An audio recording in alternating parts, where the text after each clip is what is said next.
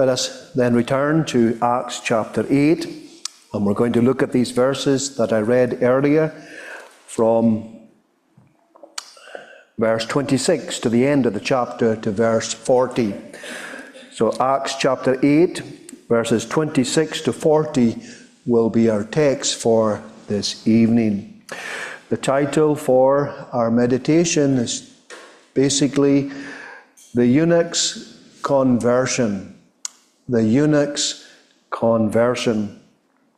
We have been working our way through the Acts of the Apostles, and we have been encouraged as we see the gospel spreading from Jerusalem to Judea.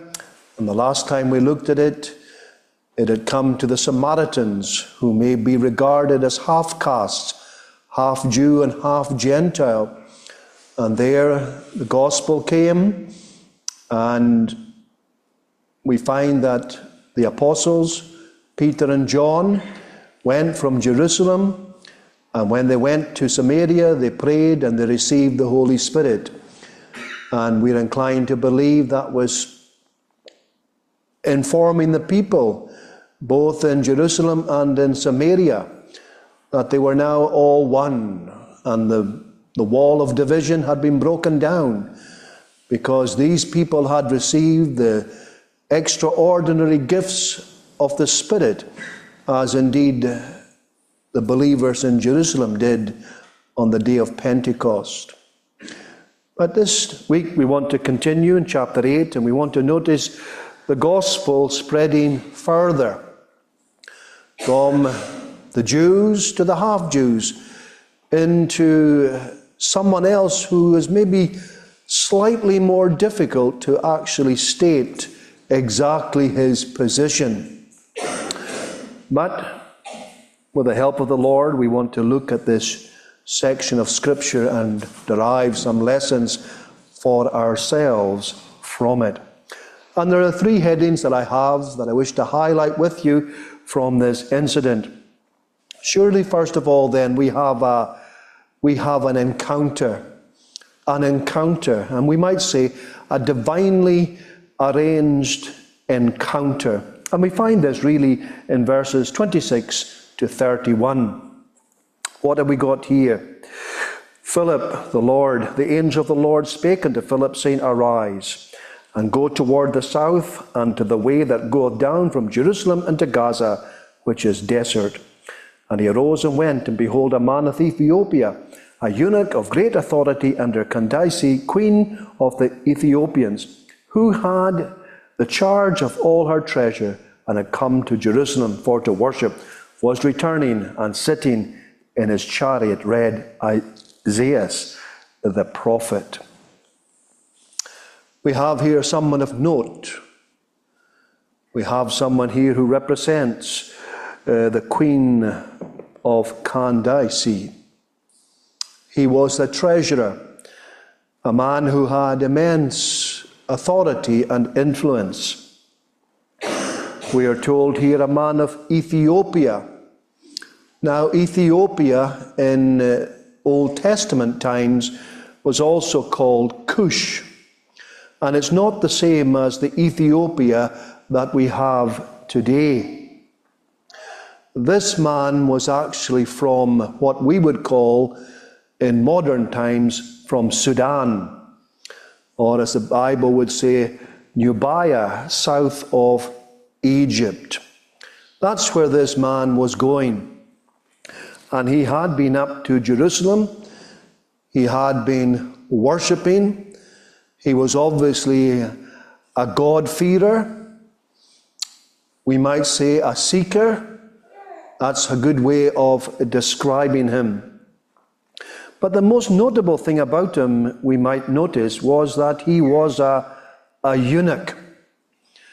Not a word that we're too familiar with today, but that's what he was. Now, Jesus deals with this subject when he was teaching his disciples about marriage and how someone brought up the issue about divorce. And Jesus said to them, that you're not to divorce your husband or your wife except for adultery. And if you do divorce your husband or your wife for any other reason, then you are liable to be charged with adultery. And the disciples say to Jesus then, well, if this is the way it is regarding marriage, then who can get married? Probably it's better not to get married, they say. How does Jesus answer that? Well, he said this in Matthew chapter 19, verse 12.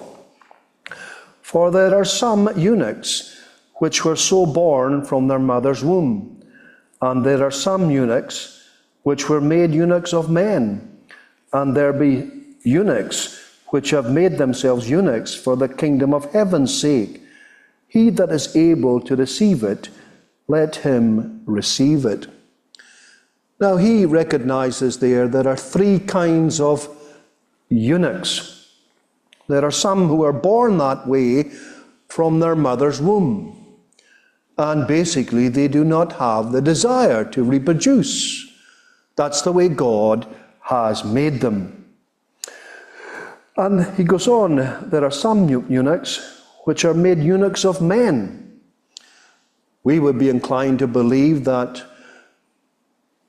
that kind of eunuch is one who has been made a eunuch by man, by surgery. And then he makes another distinction, which have made eunuchs for the kingdom of heaven's sake. These are people who have determined that they will remain celibate for the kingdom of heaven's sake. So there's three kinds of eunuchs that Jesus notices: by birth, by man, or by the determination of the individual themselves that they will remain eunuchs and celibate. We're not inclined to believe that the Ethiopian here was of the first eunuch or the third eunuch. Instead, we're inclined to believe that he was a eunuch made that way by surgery.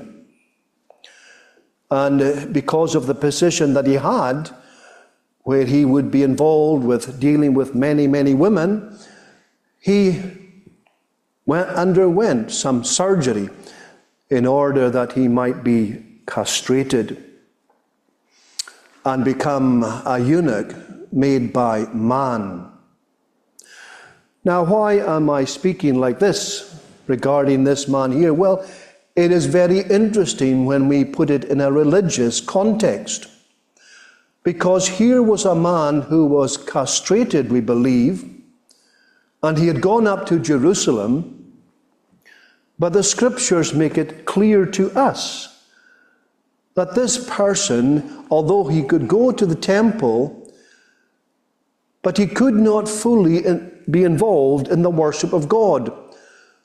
Not just because he was a Gentile, but because he was a eunuch.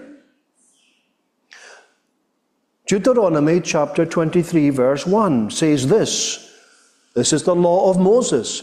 Deuteronomy chapter 23 verse 1.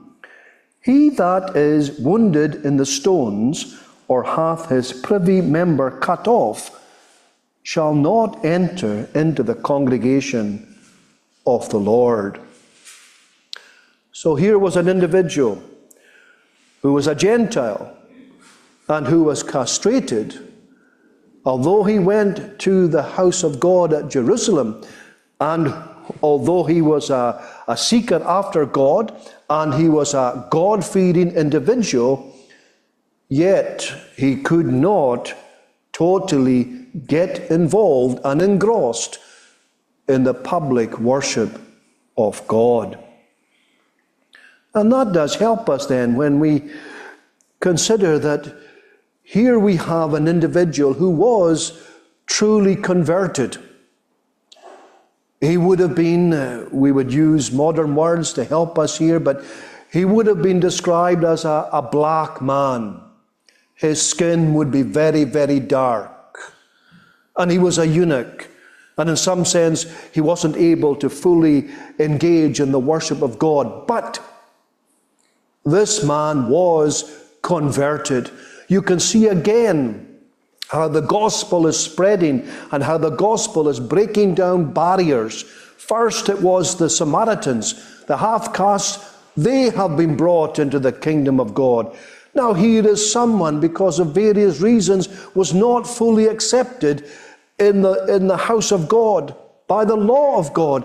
But now, through the gospel, this person was brought to a saving knowledge of the Lord Jesus Christ. And it all came about by a wonderfully, divinely arranged encounter with Philip the evangelist. And this is something that the gospel does bring. It was prophesied. We read a part of Isaiah the prophet this evening earlier on. If we had read a few chapters later, for instance in chapter 56, verses 3 to 5, it also talks about eunuchs. Chapter 56, verses 3 and 5, or 3 to 5, which reads, "Neither let the son of the stranger that has joined himself to the Lord speak, saying, The Lord hath utterly separated me from his people. Neither let the eunuch say, Behold, I am a dry tree. For thus saith the Lord unto the eunuchs that keep my Sabbaths, and choose the things that please me, and take hold of my covenant. Even unto them will I give in mine house, and within my walls a place and a name better than of the sons and of daughters." There, friends, that's a prophecy of the gospel church. That's a prophecy of the Lord Jesus coming with the gospel, that the eunuchs themselves, they shall be brought in to the kingdom of God. Those who take hold of the covenant, those who take hold of the gospel as it's offered to them in the Lord Jesus Christ, even although they be eunuchs, they shall be brought in. And this is exactly what we find here. "And I will give them an everlasting name," it goes on to say, "that shall not be cut off." That shall not be cut off. They may well cut off parts of their body, but when they lay hold of the covenant, when they lay hold upon the Lord Jesus Christ, friends, the glorious gospel, the blessings of the gospel shall be theirs also, and they shall not be cut off. Now this incident here, this divinely arranged interview or encounter, was quite a remarkable occurrence. We just left Philip last week. Where did we leave him? We left him in a time of revival. We left him in a place and in a time and in a situation that every gospel minister would love to be in. What was happening? The gospel was being proclaimed. The apostles came from Jerusalem. They prayed, and the Spirit of God came upon the new converts. Wonderful things were happening in Samaria. Christians were coming into the kingdom of God time after time, day after day. There was great success upon Philip's preaching.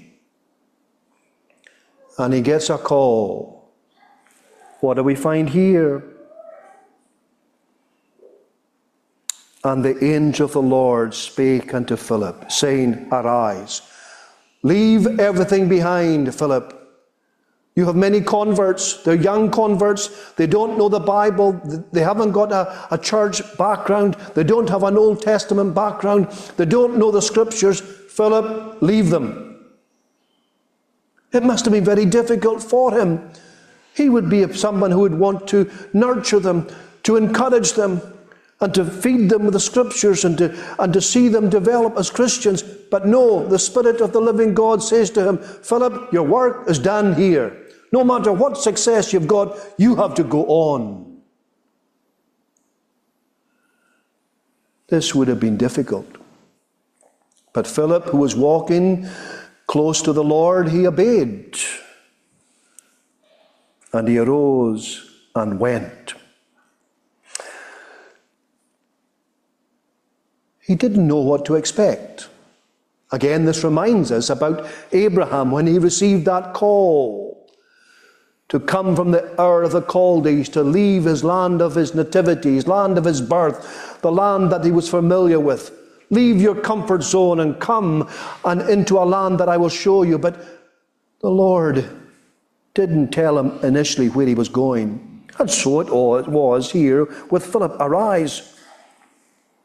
And only as he went was it revealed unto him. He didn't know what to expect. He didn't know what the score was. He didn't know what the commission was.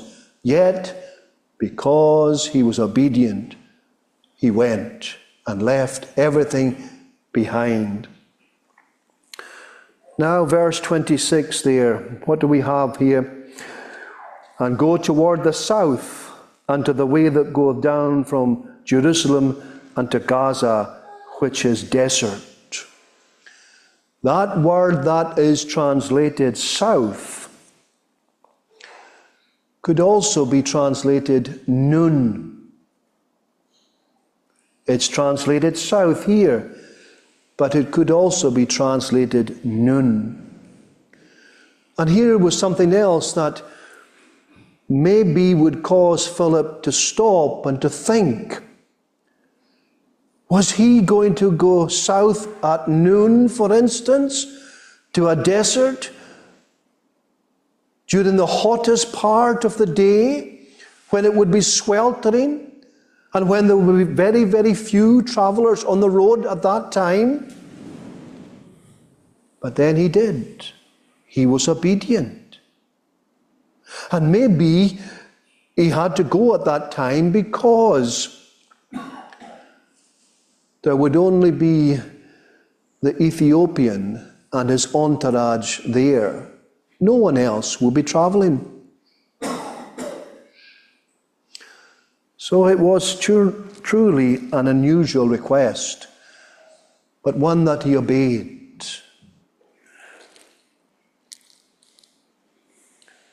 And behold, a man of Ethiopia, a eunuch of great authority.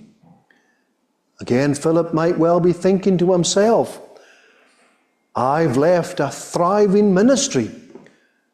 I've left a place that has been rejoicing with the gospel, a place that has been transformed by the power of God.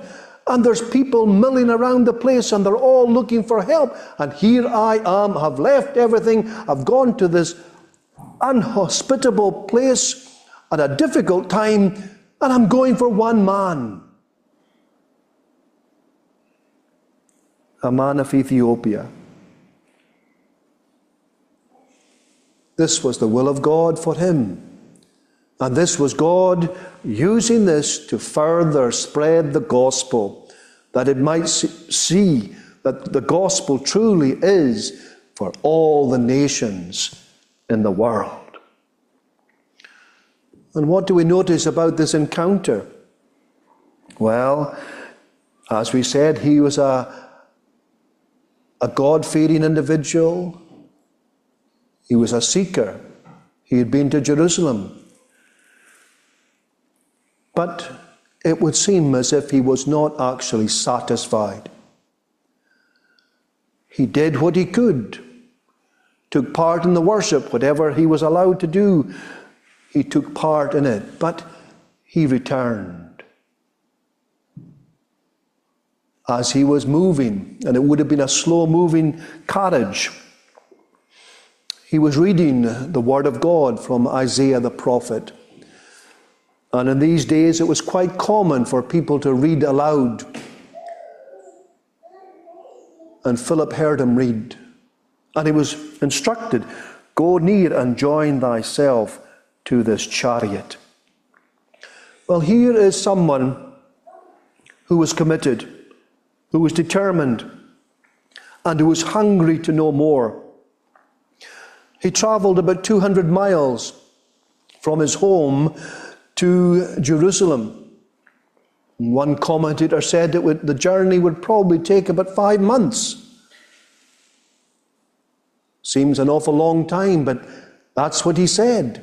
About 5 months there and 5 months back. This was a terribly long journey, and it would have involved other people, logistics, supplies, food, all of these kind of things. It would have been quite an entourage. It would have been quite an undertaking. But it shows the enthusiasm and the commitment and the dedication of this individual. But even when he went through all that, he was still dissatisfied. Why? Because in the worship of God that he undertook, he did not find the Savior. He did not find peace with the living God. And maybe there are individuals here who are going through all the motions, who are attending all the means of grace, who are going from here to there, to every meeting that's going, and they're taking part in the divine worship of God, but there's no satisfaction. They have not found Christ. They have not closed in with Christ. And this is the individual we find here. Someone who is committed and determined and zealous and earnest, all the things that we admire, but he did not find peace with God until he encountered the evangelist who brought him to a saving knowledge of the Lord Jesus Christ. Well, from the encounter, secondly, let us notice finding Christ. He found Christ in the Scriptures. From the text, we notice that he was reading from Isaiah 53, and the verses that are highlighted for us here would be verses 7 and 8 of Isaiah 53. And we find them in verse 32 and 33. He was led as a sheep to the slaughter, and like a lamb dumb before his shearers, so opened he not his mouth. In his humiliation, his judgment was taken away. And who shall declare his generation? For his life is taken from the earth. The man had read this, read it aloud. He didn't understand it. Philip asks him, "Do you understand it?" "How can I? Except some man should guide me." And he asks a very, very good question. Of whom speaketh the prophet this? Verse 34. Of himself or some other man? And Philip, if we might say, took his text from these verses and began to explain to him the gospel of the Lord Jesus Christ. And he would tell him that the prophet is talking here not about himself, but about the Son of God, about the Messiah, about the one that the Jews longed for and prayed for that he might come. And that he was the one who came from heaven and laid down his life as a substitute. He was the one that God had punished in our room and in our place. God had laid upon him the iniquity of us all.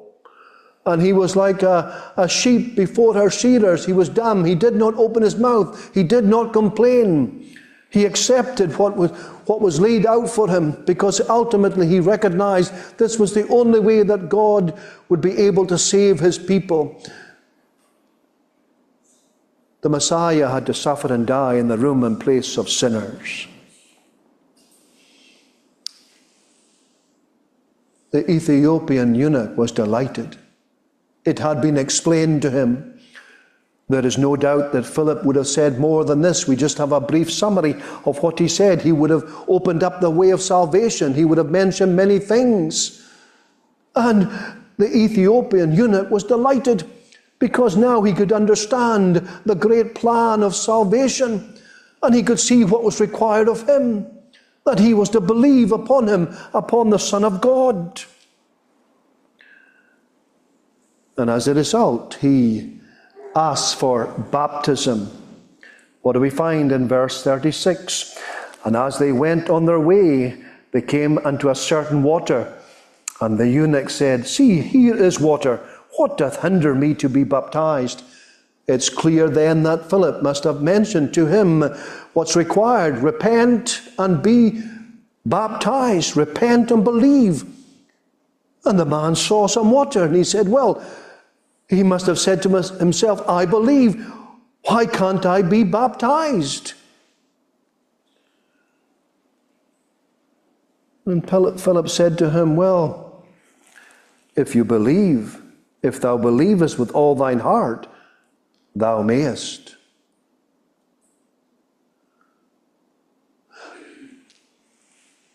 Some people, when they think of Presbyterian churches, think that we do not believe or practice believers' baptism.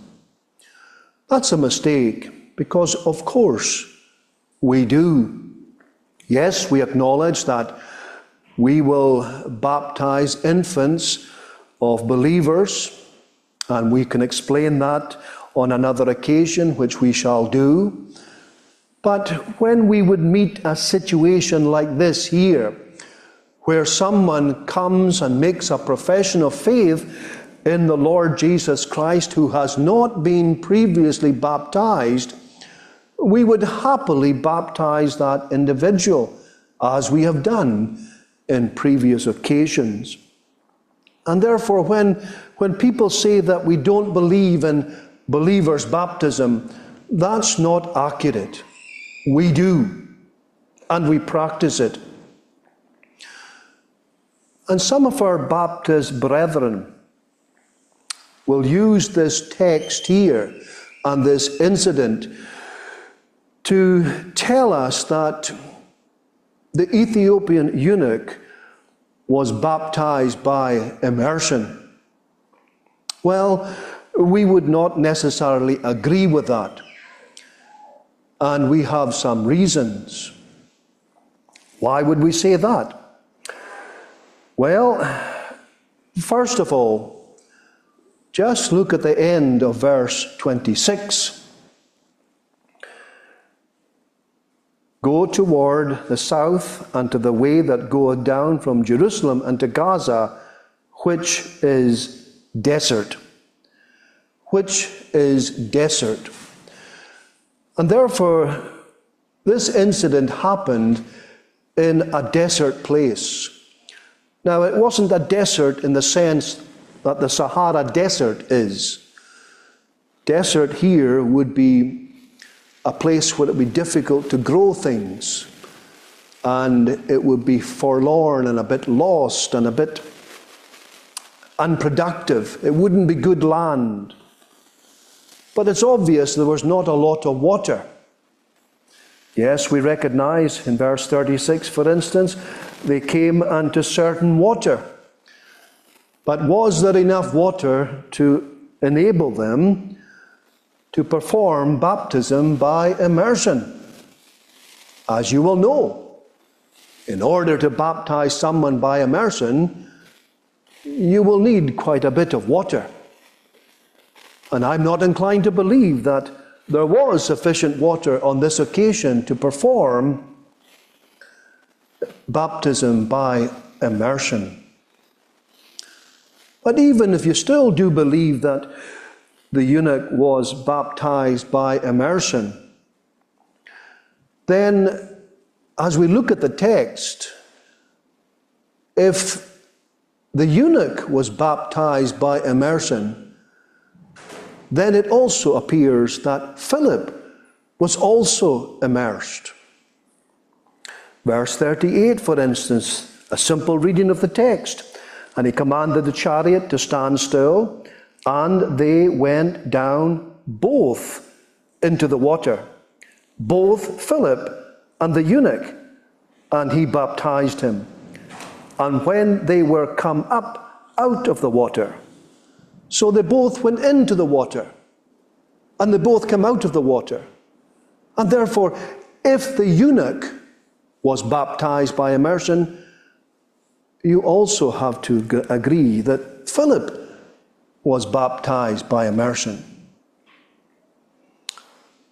We are not inclined to believe he was. But to get back to the main point for ourselves this evening is, here was someone who wanted to be baptized and who made a profession. That's the way that we look upon these things. If someone makes a genuine profession, then we're happy to baptize them. Philip said, verse 37, if thou believest with all thine heart, thou mayest. If you believe, you may well be baptized. We're not going to deny this right to you. What does he say? And he answered and said, I believe that Jesus Christ is the Son of God. He made a wonderful profession. Someone who had just heard the gospel, but he professed his faith in Jesus, that he was no ordinary individual, that he was indeed the Son of God. And therefore, he made a credible profession audibly, and therefore he was baptized. That would be our position. And this man truly had found the Lord Jesus Christ. What a wonderful change came upon him. Imagine, he went up to Jerusalem. He was now going back to Sudan, as we would know it, back to his work.